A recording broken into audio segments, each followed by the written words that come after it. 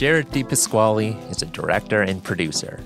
His portfolio of commercials and branded content includes work for Ford, Wild Turkey, and the first ever custom episode of the hit show Hot Ones for Universal Pictures and DreamWorks Animation. But his path to directing wasn't linear.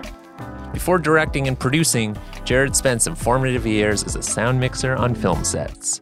I went to school for directing. When you get out of school, they don't hire you right away to be a director. Started just doing sound gigs just to pay the rent. While spending time working as a sound mixer, he wasn't just working on audio. He was also observing. Wouldn't change that trajectory that I've had because I learned so much being on a lot of different types of sets, a lot of sets with no money. I learned what not to do. Simultaneously, he was building a catalog of work as a director. I did like these little artist profile videos. You know, I'm doing this, I'm getting paid to do sound gigs, but I also do this now. Coming up, Jarrett explains his path to working in the commercial space and breaks down his approach to directing and producing branded content for Ford and a custom episode of the show Hot Ones. We then explore the evolution of branded and internet content. All that coming up very shortly.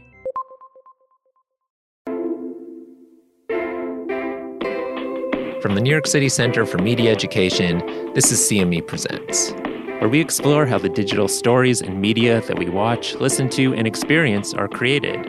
I'm Jacob. This is a conversation with Jarrett DePasquale. Just gonna hit this record button here.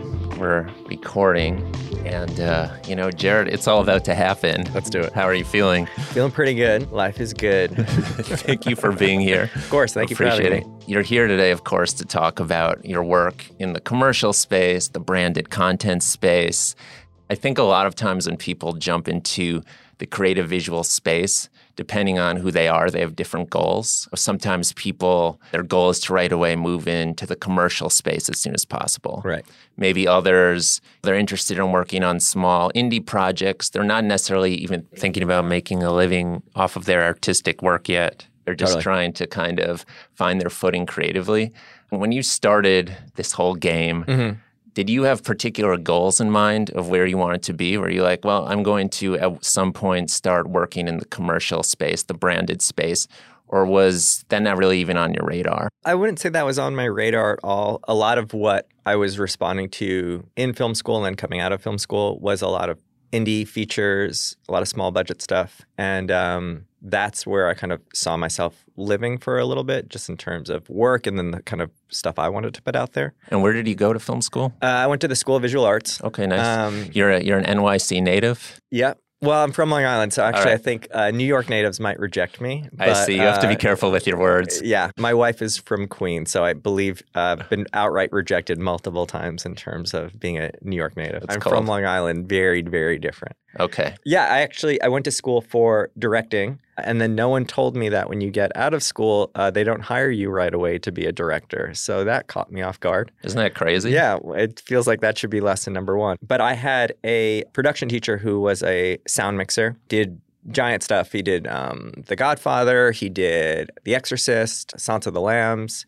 and he was kind of retiring as I was graduating. So a friend of mine, we both kind of got into sound. We were doing some sound while we were still in school, kind of broke up his kit, sold his kit off, and we kind of broke it up between us and started just doing sound gigs just to pay the rent. So you're going on a location and doing location sound? Yep, kind of everything. A lot of indie features, low budget, no budget stuff, a lot of festival stuff, commercial, short films, some branded content later, right before I kind of got out of it. That became like a newer thing, but a lot of indie features. So I'd be on location for a month, 2 months, usually not New York, usually kind of in the middle of nowhere. How long are you doing that before you transition out of that space? And was it intentional to leave the audio world behind, or is that just something that, was happenstance? Yeah, I didn't even mean to get into it in the first place. It was kind of just like, my feeling was I could still meet people who were making the kind of work that I want to be making. And I think like everybody, you kind of present yourself as I'm doing this and this is what I'm getting paid for, but I really want to be working on this. And I've been fortunate enough to be able to say that over and over again, and then it actually started to come to fruition. So did it for about, I want to say 6 or 7 years. You did your time. You're like, I quit yesterday, and today I'm doing what I like. Yeah, for sure. A lot of the movies I worked on saw a lot of success, which was really exciting, but I also saw that that success doesn't necessarily lead to what you think when you want to get into films. You know, the Robert Rodriguez, Quentin Tarantino, Sundance stories, that doesn't exist anymore. The myths were lies. Yeah, I mean, and that's what I think a lot of people go into film school for, just thinking, cool, I'm going to make my calling card feature and then all the doors open for me. And working on stuff that I saw get those doors open for them, that's not really exactly what happened. I was like, oh, shit, that's not how it works, huh? So you had a front row seat to what actually happens. Yeah, which is you make your feature and then, I don't know, nothing happens. And then you make your second feature and again, nothing happens. And they play at festivals, but it doesn't guarantee anything. Yeah, in terms of monetary compensation, right. Certainly not. Right. Or anybody knocking on your door to, start paying you to make any of these things. Mm-hmm. So I don't know. I think that probably got me a little jaded very quickly too, because I was like, ooh, I didn't even get to make anything yet. Now I'm already realizing the kind of harsh reality here. That probably frightened me a little bit. So stuck around in sound for a little while because at least I knew I could make some money and I liked who I worked with and there was always opportunities. So as you're working in that sound space, Are you plotting in terms of a next move, or is there just kind of this organic progression where you're working in sound and then certain opportunities arise? I did start to think about looking for producing opportunities in which I could maybe come in for a lower rate or rent out my gear for nothing and help more on the production side and also be saving money on the budget. If there were opportunities like that, especially with producers that I had worked with before, happy to take those opportunities on. And I did a couple of those. And at the same time, I started producing and directing smaller profile videos. Probably that was around 6 years ago. My wife at the time worked for a gallery in Chelsea and they wanted to promote shows that they had coming up. So we did these little artist profile videos and They were used to promote the show and those got some traction. And then they noticed kind of an uptick in foot traffic for the gallery. So it's like, oh, okay, this is something that maybe we can capitalize on. And then I was using that work to show other publishers or other smaller production companies that I was working with as a sound mixer. Again, I'm doing this, I'm getting paid to do this, but I also do this now. And at that point, then having the work to show opened a lot more doors. I'm just thinking about how quickly the internet has evolved. Sure.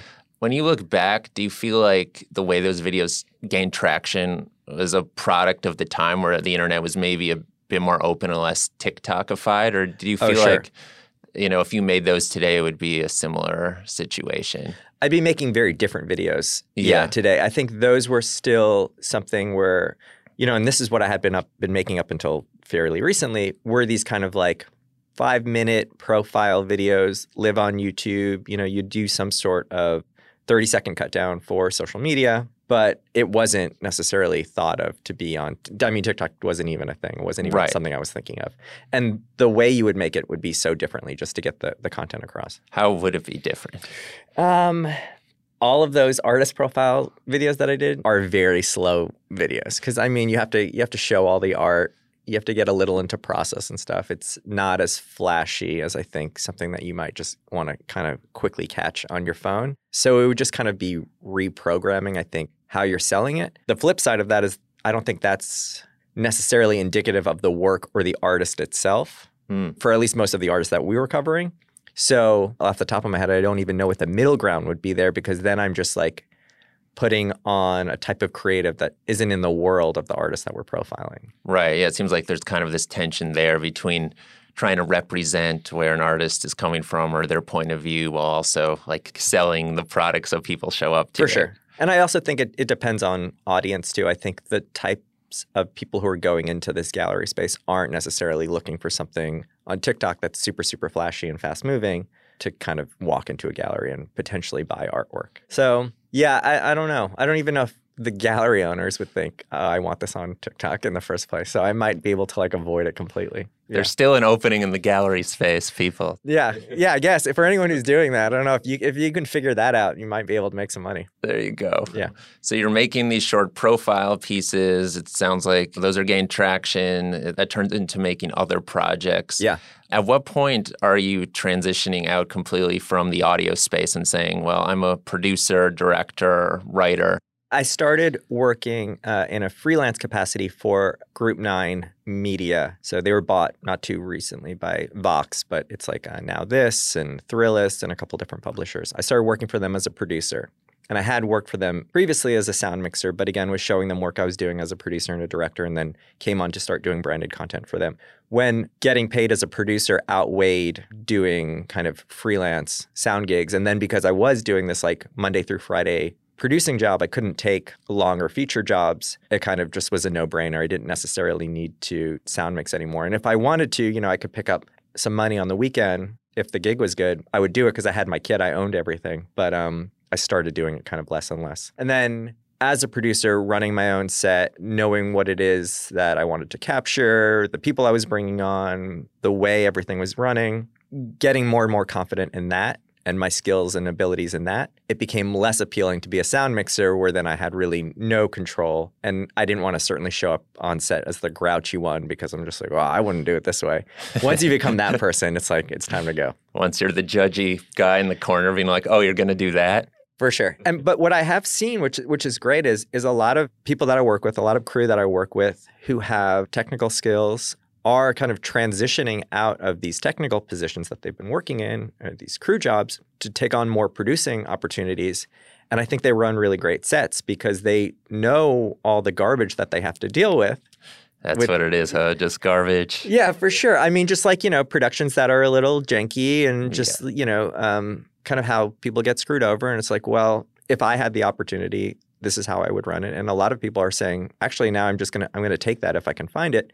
And they do run really great sets because I think they're so aware of time management, how people are treated, what makes up a day, and then how they can kind of maybe better run that set because they've been in the opportunity where they were on the other side. One thing that strikes me is the term producing varies depending on in what world you're in and what company you work for, Totally. how much you're being exploited at said company, all these things. Totally. Sometimes the producer is like the director, executive director, cinematographer, editor. When you're producing in those early days, what does producing look like for you? Yeah, it is always like a tough title because it does mean a lot of things. But I do mean in terms of hiring all the crew, getting locations, permitting, getting people paid out, kind of soup to nuts, handling the production itself, and then post-producing as well. So seeing something through until it goes live. At that point, when you're producing, what kind of work are you producing? What's the content? So when I start working for Group 9, that's all branded content. So we did a lot of like real-life people that had, like, we did this thing for Netflix. They had a new Benji movie. Benji's like a dog. Yeah. So we did a couple. Classic. Yeah, we had a couple videos where people had dogs that did undog-like things. But they were real people. And then we just kind of like profiled them and their dogs.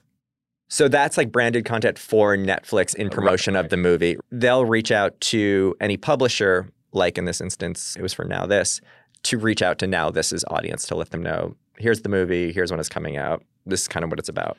Okay, so you're working at Group 9. You're doing these iconic Benji, the dog videos. Iconic for sure. Yeah, making it happen. And from there, at that point, how long are you working there before you branch out a bit more and begin working on some of these projects we'll talk about today, working on projects for Ford, Lexus, Coach, Wild Turkey? I worked at Group 9 as a producer for, I want to say, around 6-7 months. I was there in a freelance capacity. Okay. And then took a couple more sound gigs that just kind of paid really well, couldn't really say no to.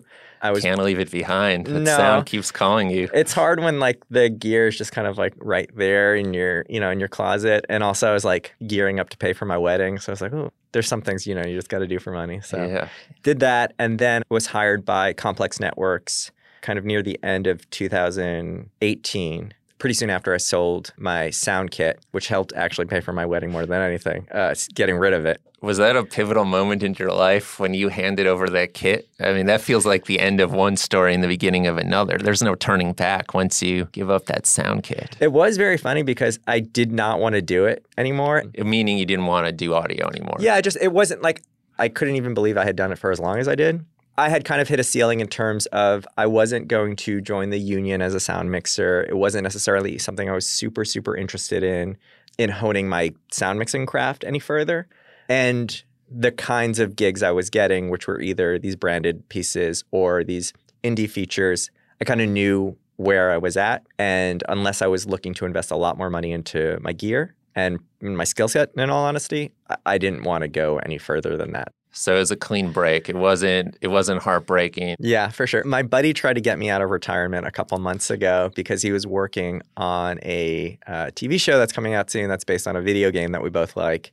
And he was like, just come out of retirement, be my utility just so we can hang out on this job. But I couldn't do it. You couldn't do it? Were there that many scars on the audio set? Or I think I would disappoint him, honestly. I think it's something that's all kind of disappeared from me. Been out of the game for a bit too long. Yeah. All right. So you give up your sound gear once for all. I am curious, are there any initial lessons you're learning as you're producing and working on this brand and content that you hadn't anticipated when you came from the audio world?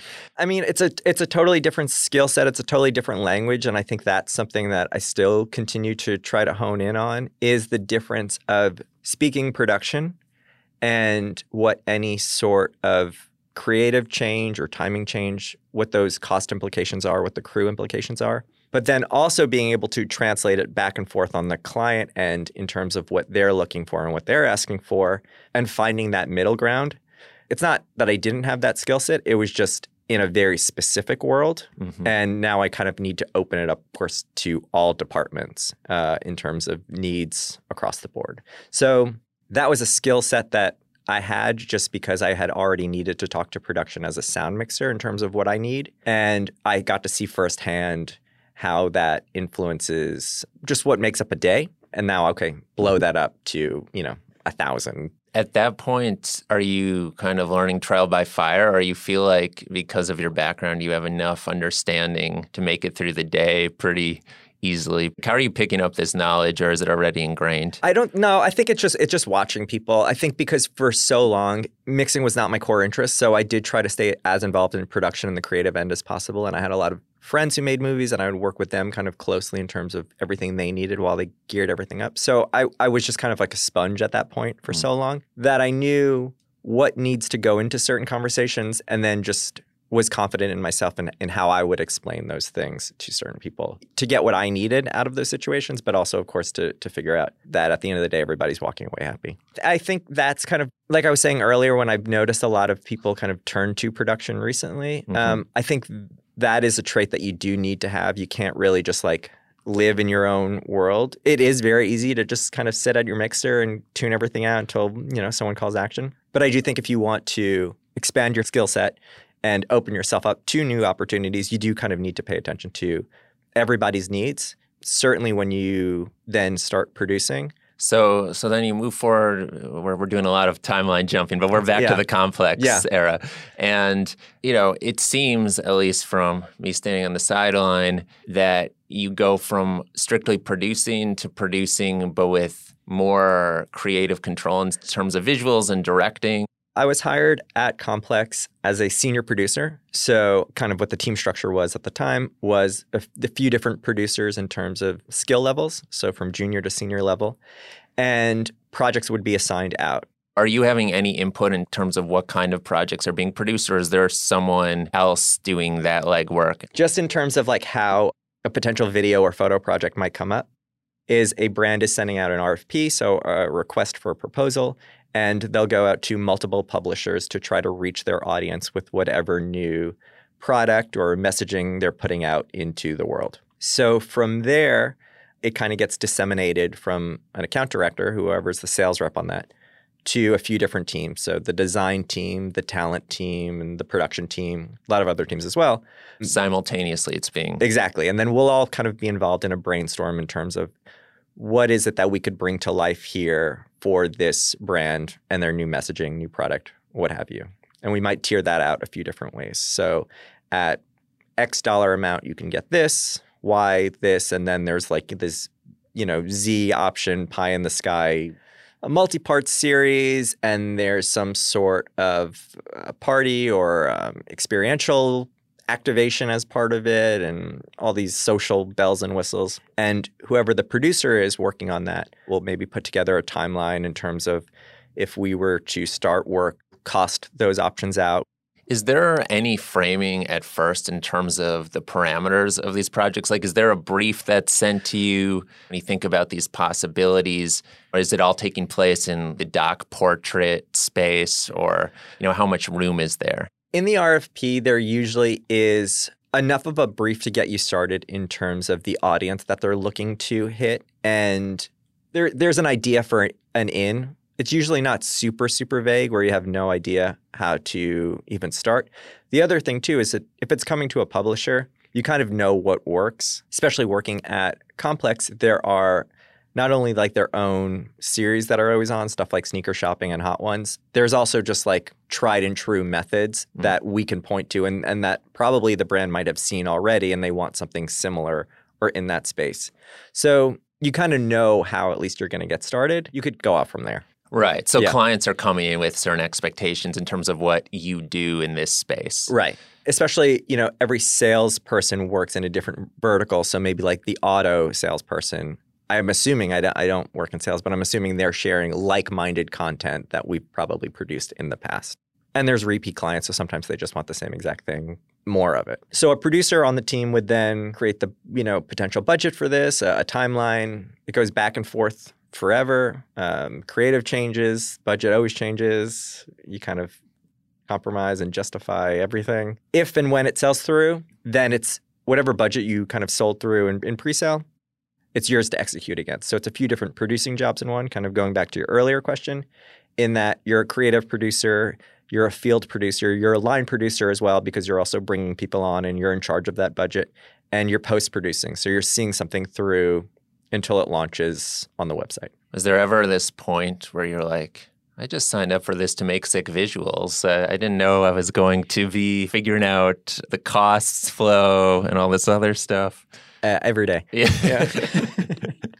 How much of your job at Complex would you say is creative in the traditional sense, whatever that means, versus crunching the numbers and thinking about locations and just thinking about the minutia? I've been very fortunate in that. So I started as a senior producer, and then I became the executive producer of branded production. So I was managing the team of producers. I was also then occasionally directing videos as well. So I was kind of running 3 jobs at once in that I was managing a team and then producing, or kind of more so agency producing certain jobs, in that I would bring on a production company to kind of help facilitate a lot of that on the ground production work, and then would sometimes direct these as well. So I was getting to do a little bit of everything in terms of producing and directing. So then overseeing creative, maybe from as early as like the RFP stage, or depending on how many projects I was on at a time, more in the weeds on the production side. In terms of, and we were kind of visiting this a bit earlier, but in terms of thinking about these collaborations with different brands, it seems pretty complex in the sense that sometimes you're working with a few different entities at once, and they may have their own idea of what is good for the brand or themselves. Totally. How are you negotiating and thinking about how are these aesthetics going to bridge the gaps between, say, a few different brands or entities in a way where everyone's satisfied? When you're talking in the pitch room and talking with the designers, the whoever else working, the director, or if you're the director, are you thinking in those terms as well? You kind of have to, because, it does have to get routed through the client and the agency, but also there's a lot of like internal sign-off that has to happen as well from creative directors, depending on where and what you're making. It might be like editors-in-chiefs of certain channels. So there is a lot of internal alignment that needs to happen to make sure that we're creating content that's not just a commercial, that is going to work for our audience and make sense for what we're putting on our channels. Forgot what your original question was, but I knew I was going there. No, you're going there. Okay. The original question was really just about how you're staying true as possible to all these brands simultaneously if it's a cross collaboration. Right. It's tough. It depends. It depends on like what the product is and what the messaging is. A lot of it, because they are profile videos, does fall on the talent that we're bringing in and making sure that that alignment makes sense and that the work that they do kind of speaks to whatever now brand they're speaking for. And then when you're doing kind of like a deep dive into somebody's career, somebody's process, or a lot of what we would do is like collab videos. So creator X is making a capsule collection for this brand. Then it all makes sense because this person's bringing their work and their ethos to this other brand. And that's kind of like an easy alignment there. And at that point, there's probably so much sign off already before we even get to the shoot, because we know exactly what we're making. We know exactly kind of what the questions are that we're asking. So all the messaging is coming through appropriately for everybody. You discussing in that context of like an artist working with a brand reminds me of a particular video you did for Ford. The artist Sam Lau. Yeah. And it was a partnership between Complex Networks and Ford Maverick. Right. I'm wondering, based on what we were just discussing, if we can break down a bit what that collaboration looks like. We have this artist, Sam Lau, who's a rug tufter. Mm-hmm. She does a lot of art in the rug space. So she's creating these rug art pieces by creating designs on fabric. And in this video for Ford, Sam creates a custom piece for the Ford Auto Company. Yeah. And as Sam is making this custom piece, the branded content video simultaneously delves into Sam's artistic process. The piece then concludes with Sam's final custom rug for Ford. Yeah. What does it look like when you're working with this large company like Ford? And sometimes a viewer may not expect someone working in the fine arts space to partner with this large company. Where's the starting point in terms of deciding on branding and visual aesthetics that will work for both parties? That one I don't totally remember how it started in the pre-sale phase, who brought up rug tufting to begin with. I want to say it was Complex. Do you have any idea how they might even think of rug tufting as the avenue? Yeah, I know exactly who it would have come from. I don't know why rug tufting started. But I do believe that Built Ford Tuft was in the original pitch, which I loved, and then legal did not approve. That's amazing. They screwed up. Yeah, I agree. Dropped the ball. And so what it was going to be was Complex and kind of our internal talent team and using our resources, we would present Ford with options for rug tufters, and they would create this one-off Ford rug. Why would somebody do that who worked kind of like in the fine art space? I think it just brings more eyeballs onto their work. Sure. Working in the branded space is always funny because I think it becomes less surprising that people I hate to say just cut a check. Sometimes that's really all that it is. And it's like everyone's still going off and making their own work, but having a brand partnership. And it's not like it's a commercial thing. It's not like they become brand ambassadors for X amount of years. It is usually just like a one-off thing with like an exclusivity for 3 months, 6 months, something like that. But I feel like I've never worked on something that the partnership made no sense whatsoever in terms of like who we were pairing up. Yeah. And to be fair, I don't necessarily mean it makes no sense. No, for sure. I just mean from like an outside observer, they may not expect this cross-pollination to occur. I mean, sometimes it's honestly as simple as so-and-so gets in this car to drive themselves to work or to drive themselves to get the ingredients or supplies or whatever. And that's it. And that's all that it is.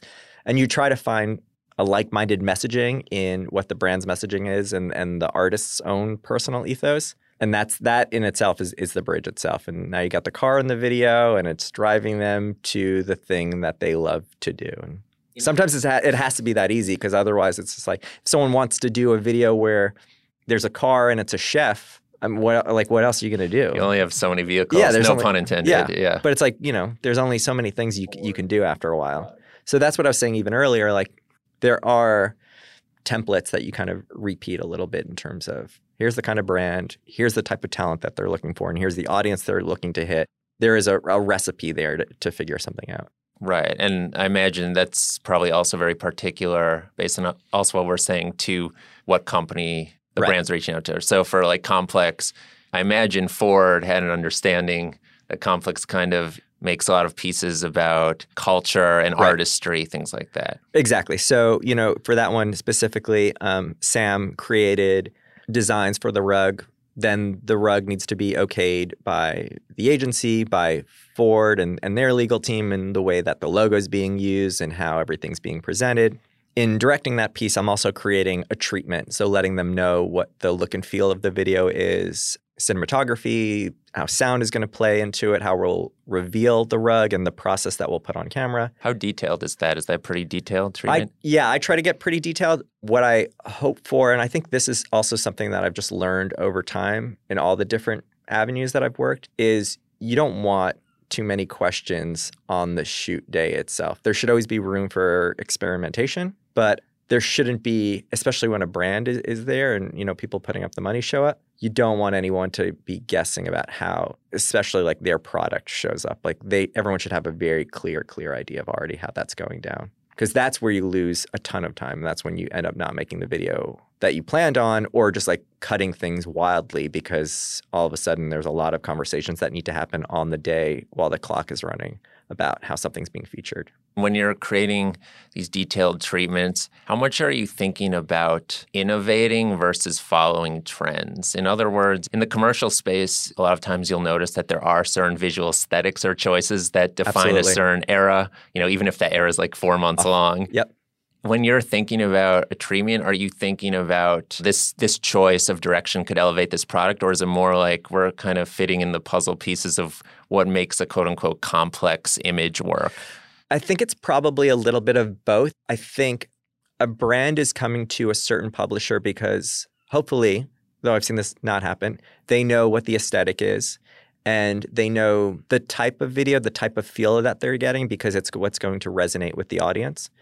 At the same time, it does kind of fall on the creatives who are, putting the video together and the treatment to find that's such a good question, to find a visual treatment that makes sense, that isn't so outside of the realm of the artist that they might be profiling or the brand that they might be profiling. You also kind of want to get your stuff in there too. Yeah, you want a little taste. What I would say, advice that I've given to a lot of people that I've worked with, a lot of producers who have been on my team, is you can't get all your shit in any one given video. You have to spread it out. And there's been plenty of times when I've pitched things that was just so off base, but I got in my own head that it was something that I wanted to do. For instance, I pitched a video to NBA 2K. And at the time, I really wanted to do something that was like super data mashy and glitch heavy, not even putting a connotation together that that is the worst possible thing that a video game might want to present for itself. So after I had already worked on an initial treatment and sent it through to the client and kind of had internal alignment on it, they came back and their of course big overall note was like, we wouldn't want to present anything as glitchy in the video game, especially because they had issues with like glitches and malfunctions in the video game before. I'm like, sore subject. Makes total sense. Absolutely, we'll fix that right away. Yeah, it seems like one of the tensions. It's easy to romanticize an idea and what you could do visually and, how you can utilize your directing chops. But then, of course, that might not be best for what the brand is. Yeah, so it is a little bit of a dance and, you don't always get it right. Off the bat, because you don't know what any sort of delicate subjects might be for a brand kind of until they're brought up. And then even then, you do need to decode it a little bit. That's what I was kind of saying earlier. You do need to speak a few languages to be, I think, a successful producer because you do need to figure out what the root of every problem is.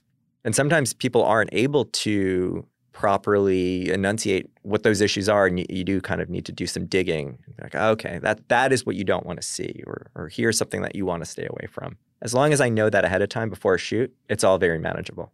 When that day arrives and you show up for the shoot and or shoots, depending on how long it is, basically at that point, it sounds like everything is as meticulously storyboarded as possible. And then if there's time, you'll do a little experimentation. I mean, that's what you hope for. Yeah. And then it's just the realities of living in the world. The weather's bad. There's construction. People don't show up on time. This place is closed. 1,000 different things are going to happen. At least you have a game plan to know what it is that you need to cover. I think that's a big part of it. Not even as a director. As a producer, I think as any kind of storyteller, what is like the bare essentials that you need to get the point across here, to get the story across, to get the brand in there? If you can boil all of that down, okay, now you have the core essentials of what you need. Because when then everything, all the shit hits the fan, I still know what I need to like make the day to make a video. You'll have something, I'll at have least something. in the can. You I'll can have show them something. a image And of sorts. hopefully, I actually like when clients on set because then at least I can hopefully say, you were there. You did see that this happened. Not That's that on it you, means bro. anything. Yeah, but I do like a little bit of accountability from time to time. Yeah, take some of the pressure off in some ways, at least psychologically, maybe. Yeah, it's like, then everyone, they have a short-term memory loss after the fact, but Right. you hope so. So then you've shot all this great content, Mhm. and it's time for post-production. How often do you feel like this initial dream that you're selling, pitching is a better word. Yeah. I think that sounds less like mischievous. When you're in post and finishing it up, how close is that to the original version you had in your mind as you pitch it? Personally, I like to at least start with the structure that I had put together in the treatment because what's what everybody had signed off on already. So the client was signed off on that structure and those questions. So usually what I'll try to do is put together, even if it's just like a note coming right out of the shoot, these 5, 10, 15 questions. Like, we're not going to include everything, but those are the ones that an editor should start working with in terms of getting us to A to B to C.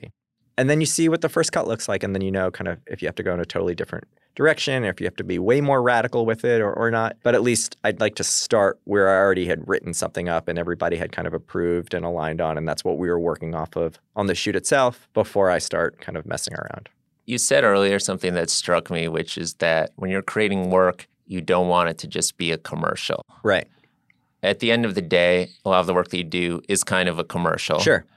How do you find that line and construct a piece that is a commercial but not a commercial? What does that mean to you when you're creating a story that is for branding but ultimately should be relatable to a viewer and have a heart and a pulse? It's tough, and it's always a delicate sort of thing, especially when notes start to come back too. And I would say 9 times out of 10, those notes are we want to make sure the brand shows up more, or the product shows up more, figuring out how to balance that out. I think first and foremost, my thought is let me get somebody's story in there. And if there are natural integrations, okay, let's weave those throughout. You mean that whoever the profile's on, their personal story? Their personal story, Mhm. right. How they got into whatever work they do. It's hard to be super specific about all this because we do like musicians and artists. Sure, yeah, it could be anything, right? So how they kind of, their love of their art form, how they got into it, and kind of what they're excited about in the future. Like, let's say that's the boilerplate profile video. Then you have to start to look for opportunities of the brand's messaging and where that could show up. For something like a liquor client, that's a little tough. You do really need to figure out like more so the messaging than the product, because you can't just all of a sudden throw a bottle in there. Though I've done that. So you can, but you can. Ideally. You don't want to, because then everyone's like, oh boy, there's a bottle in there. Right. So you try to find the opportunities that make the most sense. I've done really, really dumb ones. I've done ones that I think are better and probably more gentle in terms of the way they like introduce the brand. But also, like I was saying earlier, you can't kind of win them all. You can't get all your stuff in there. So you hope for the best. And sometimes it is what it is. Someone wants their whatever to show up in second one of the video. We try to explain why that's not necessarily going to register with an audience. Somebody is just going to tune that out right away because they're going to say, oh, this is an ad. I don't care. It becomes very literal sometimes Of course. in someone's mind, yeah. What you want to do is warm somebody up to the idea that there's a brand integration there, and it's not an ad per se, because you're telling a story about something that resonates with them, either as a creative or somebody's upbringing or whatever.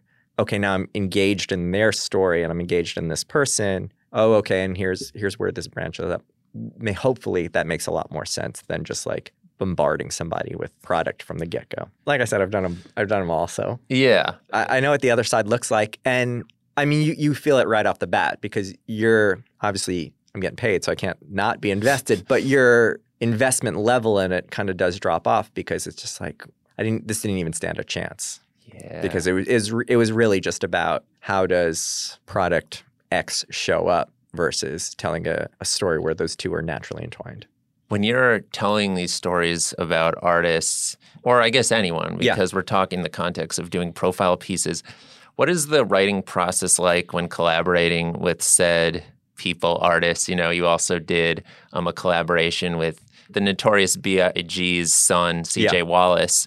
But how much of the script writing process comes from talking to the people you're doing the profiles on? Right. And how much of that is kind of written during the shoot and then in post-production?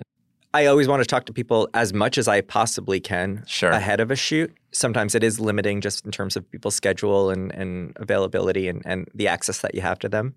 But what I've done is I will write out boilerplate questions kind of to start in terms of, like I was saying, who are you? How did you get involved in this? What's your favorite part of the process? So on and so forth. Like stuff that tells a kind of easy story and journey, and then hope to jump on the phone with them and really start asking all those questions ahead of time. And now I can get the information that's really going to make up more of the specifics. And we kind of just run through the interview to start before we're even shooting. And there's a lot you can glean on people's social media channels and their websites and whatever. Mm-hmm. But I'd rather be able to talk to somebody, basically run the whole interview at first, a light, easy version of it.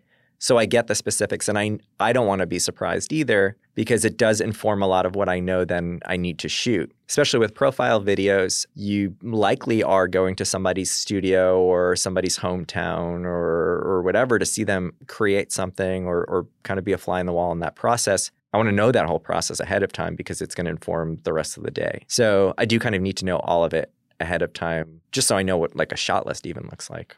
We're speaking about process. I'd like to talk about some work you did with Universal Pictures and DreamWorks Animation in partnership with First We Feast. You directed a custom episode of the popular interview show Hot Ones, where you brought in the animated character Puss from the movie Puss in Boots: The Last Wish. Right. As the guest of the show. Now, for context, if listeners have not watched Hot Ones, it's an interview show produced by First We Feast and Complex Media, where host Sean Evans asks celebrities and cultural figures questions as they eat progressively more spicy chicken wings. And the hot wings arguably serve as a truth serum in a way. Each round, as a celebrity is interviewed and we get deeper into the show, the wings get progressively spicier. Yeah. And then the guests often get distracted by the heat and sometimes put their guard down, potentially providing more honest answers because they are distracted by the spicy factor. Some are better at handling the heat than others, of course. So we have this interview show with spicy wings, and then we have this animated movie, and somehow you have to bridge the gap and bring those two worlds together. What is that process like? So especially working for a publisher that has like always on original programming, that becomes one of those like go-to market products that you can show any client.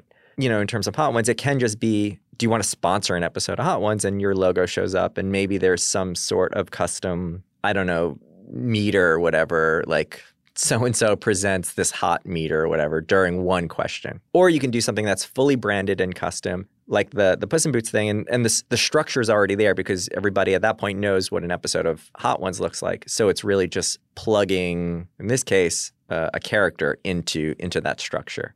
Was there any discussion, and I don't know if you directly interfaced with particular people, but was there a discussion in terms of why it was the right move to choose Hot Ones as a vehicle to promote Puss in Boots? Was it about just how large Hot Ones is as a show that a lot of people watch it each episode, or were there other elements involved in terms of, okay, this feels like a good branding crossover? I think it's just the reach probably is how it starts. That one took so long. I don't recall off the top of my head how it started. If I remember correctly, Universal wrote the script for that one. Was it already established that there was going to be a collaboration, or was it almost like Universal had an idea to incorporate their story into Hot Ones and they pitched that to First We Feast? Yeah, exactly. Okay, interesting. And you get that sometimes too, especially with like series that are very popular. The client already knows what they want because they know what the structure is and they know what the video is.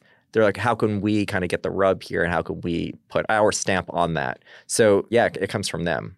And then it was a little bit of like a backwards process in terms of they were scripting it out. Really, they had the concept in mind, and it was up to Complex and First We Feast, which is, the channel that runs Hot Ones, to align and sign off on their creative, which used our IP. It's interesting. It seems like a unique challenge. Right. You've talked a lot about working in the brand and content space where you're doing these profile pieces. What are the steps you're taking to ensure a successful piece or product when you're taking this Puss in Boots character and incorporating it into this Hot Ones world as a director? Of course, you said the script was already written, so you had a blueprint. Right. But then what happens? How do you make this all work? For that one specifically, I feel like I'm not the most important person in that ecosystem because there is a giant movie attached to it. DreamWorks is going to come down on set to see how everything is shaping up. They were also handling all the editing and animation on their end, so they have specific things they know they need. And I'm really there just to kind of guide Sean through a performance against an empty chair. But there's so much like internal sign off that is kind of like, though it's at the time was my full-time job, that really feels just like a director for hire sort of thing where everything is there for you already and you just kind of have to go on set, keep the day moving, keep the crew abreast of what's going on. Are there any particular tips you developed in terms of directing someone to speak to nothing when they're just facing a blank chair? Is there a certain complexity to that and how that all comes together? Yeah, try to get options for sure. Try to get different options was a big thing. There was a little bit of experimentation on set in terms of they had already figured out most of Puss's animation, but things they might be able to throw in. So I think at one point he throws like a napkin at Sean and there's some milk that gets spilled all over the place. So you try to experiment a little bit, but because it's so animation heavy, a lot of it's kind of set in stone before you're even shooting anything. So are there renderings of everything before it's done? So in other words, as you direct Sean, you kind of at least have an understanding of visually how this would look. Yeah, it had all been storyboarded out. And then a couple months later, we saw like a rough pass. And then it's really about approving on our end how Hot Ones shows up. So is the music choice correct? Is the editing pace correct? Just in terms of trying to get it as close to a quote-unquote normal episode of Hot Ones as there is. So that was kind of the big part on our end on the post side. But even then, I was kind of like not as involved because that's more so for the people who run Hot Ones to sign off on. I was just kind of there to facilitate. One of the animators wanted to pour a bucket of milk all over the studio to see how the milk would fall, like onto the chair and the table. Which I didn't think was necessary. It felt like overkill. It felt like the milk was going to be animated. But I would say my big accomplishment for the day was trying to just make that a one-time only thing. So it did happen. It did happen. That was my next question. It did happen, but for the sake of the crew and cleaning up afterwards, I said, look, if we could just do this once, that would be great. That'd be cool. I couldn't get rid of it completely, but I did try to. How long does it take to clean up a milk spill? Well, if you think ahead and you put down a tarp, hopefully it's not going to be a big problem. So it was okay, but it did smell a little funky in there after. It was real milk. They couldn't have used soy or something, huh? No, it falls like differently, I guess. 100% whole milk. Wow. Interesting. When we started, we were talking about how if you had done some of those early profile pieces now, when you were making those ones for galleries in Chelsea, you might do them different now. And I'm curious, as you've watched the landscape evolve and worked in this space, do you see a different trajectory in terms of the kind of work that will be made moving forward, or see how promotional piece and branding content is evolving in your eyes? So, there have been a lot of layoffs in the publishing space recently, and they're all kind of more or less for the same reason. It's a push to have more influence-driven content, more TikTok influencers, creators, kind of put the product in their hand, shoot it for the native platform that it's going on. So in this instance, TikTok, and maybe less of an ask for something that's a bit more highly produced and with that kind of more expensive. That's where it's headed. It's not even we're there. That's what's happening right now. I believe that everything's cyclical.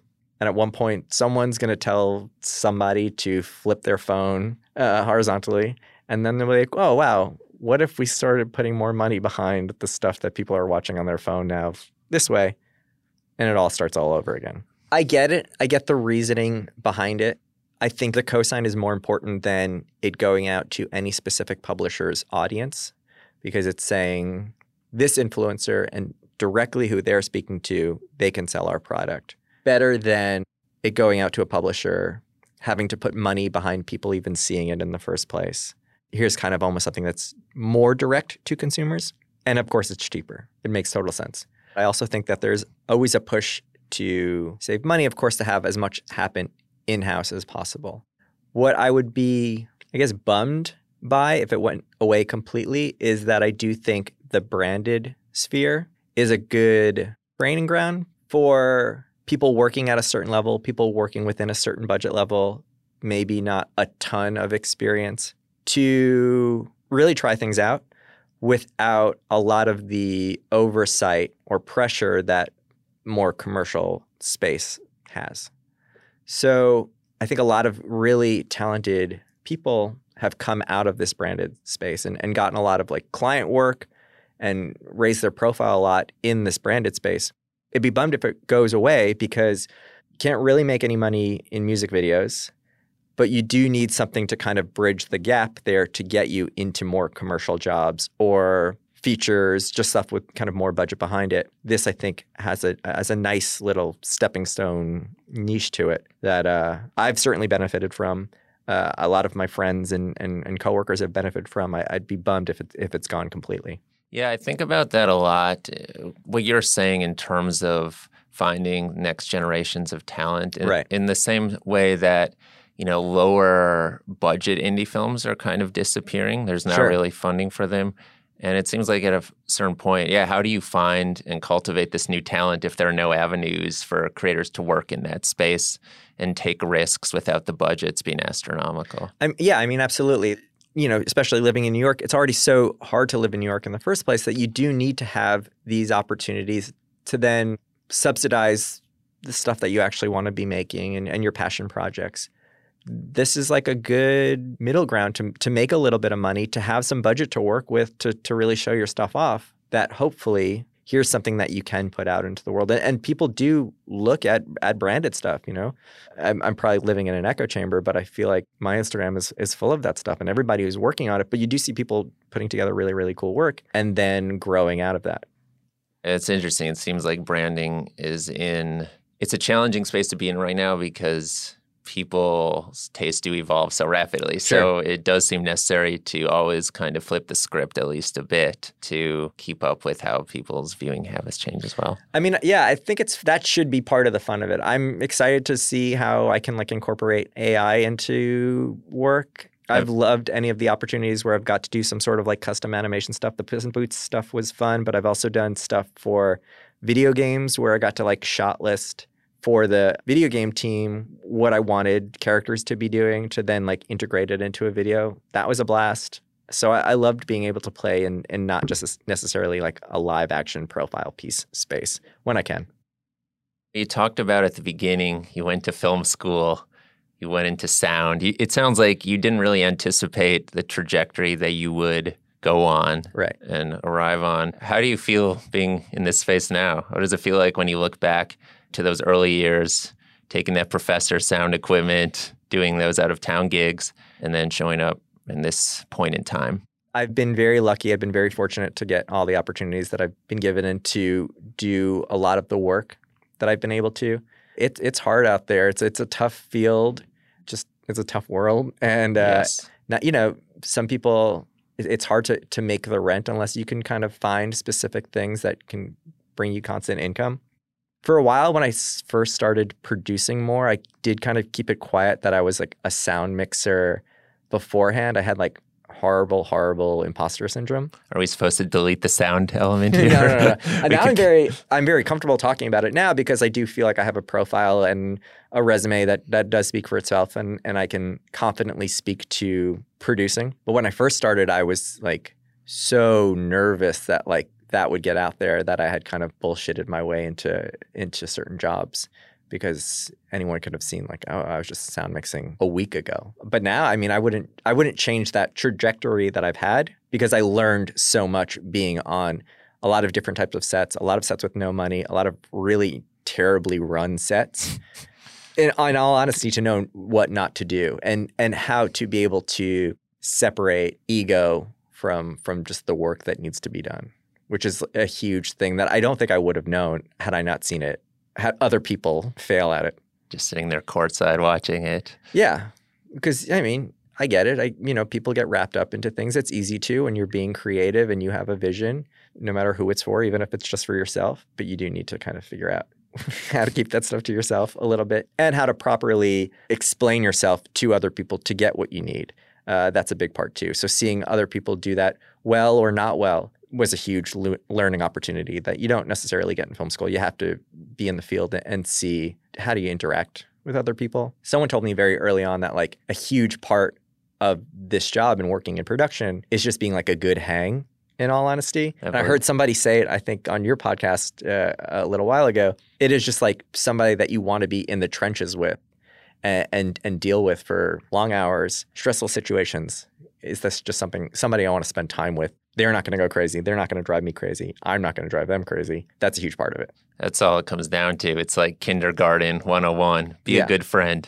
Yeah, totally. Just be a good friend and like know what people's needs are. I think that's a huge part of being a producer. Just knowing what their needs are, knowing where they don't feel comfortable or what they're looking for and how you could kind of get the best out of everybody. As you think about the work you've done, and we talked about there's sometimes obviously tumultuous situations like any job. Are there ways you feel like you need to protect your creativity? So much of the day is about planning and going through iterations and dealing with people. Are there certain ways, certain things that you practice in order to be creative while also dealing with all of these logistics?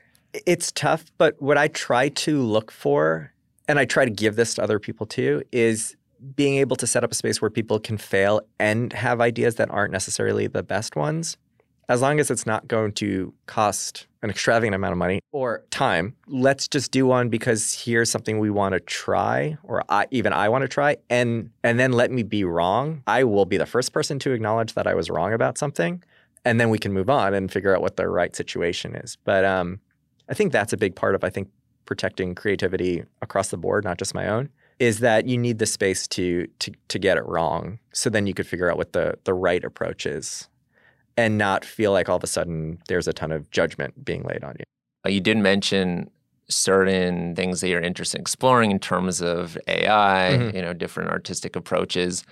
As the media landscape just evolves so rapidly, are there any particular things that excite you in terms of artistic pursuit moving forward and how you can incorporate that into your work?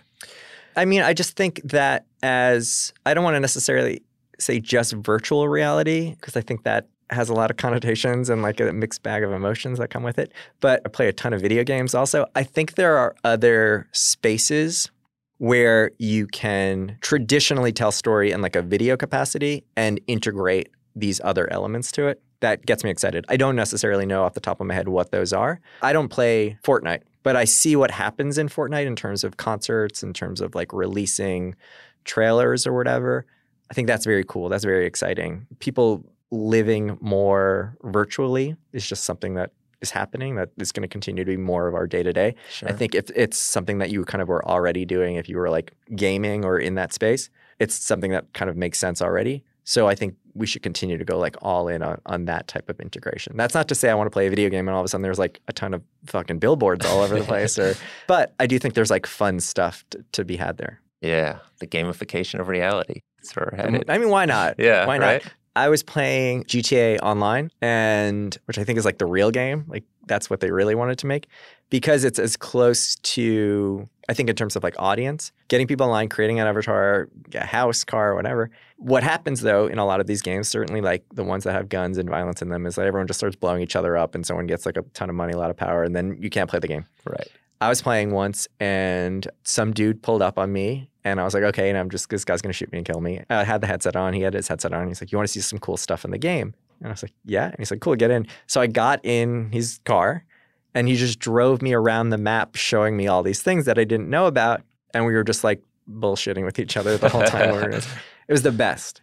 I had a blast. And I was like, ooh, this is what it could be. This is amazing. And there wasn't like any attempt to blow anything up or just like shoot and loot people or whatever. It was just like, let's explore this like virtual map together. was just a very nice day.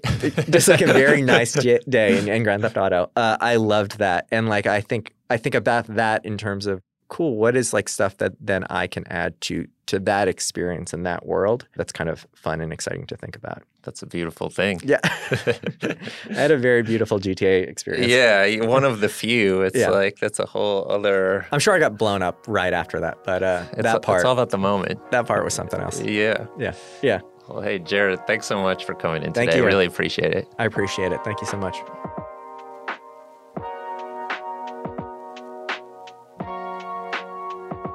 From the New York City Center for Media Education, this has been CME Presents, available wherever you get your podcasts.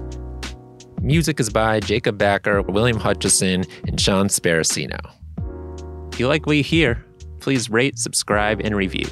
And don't forget to check out our website at nyccenterformediaeducation.org for more information about media making and filmmaking classes.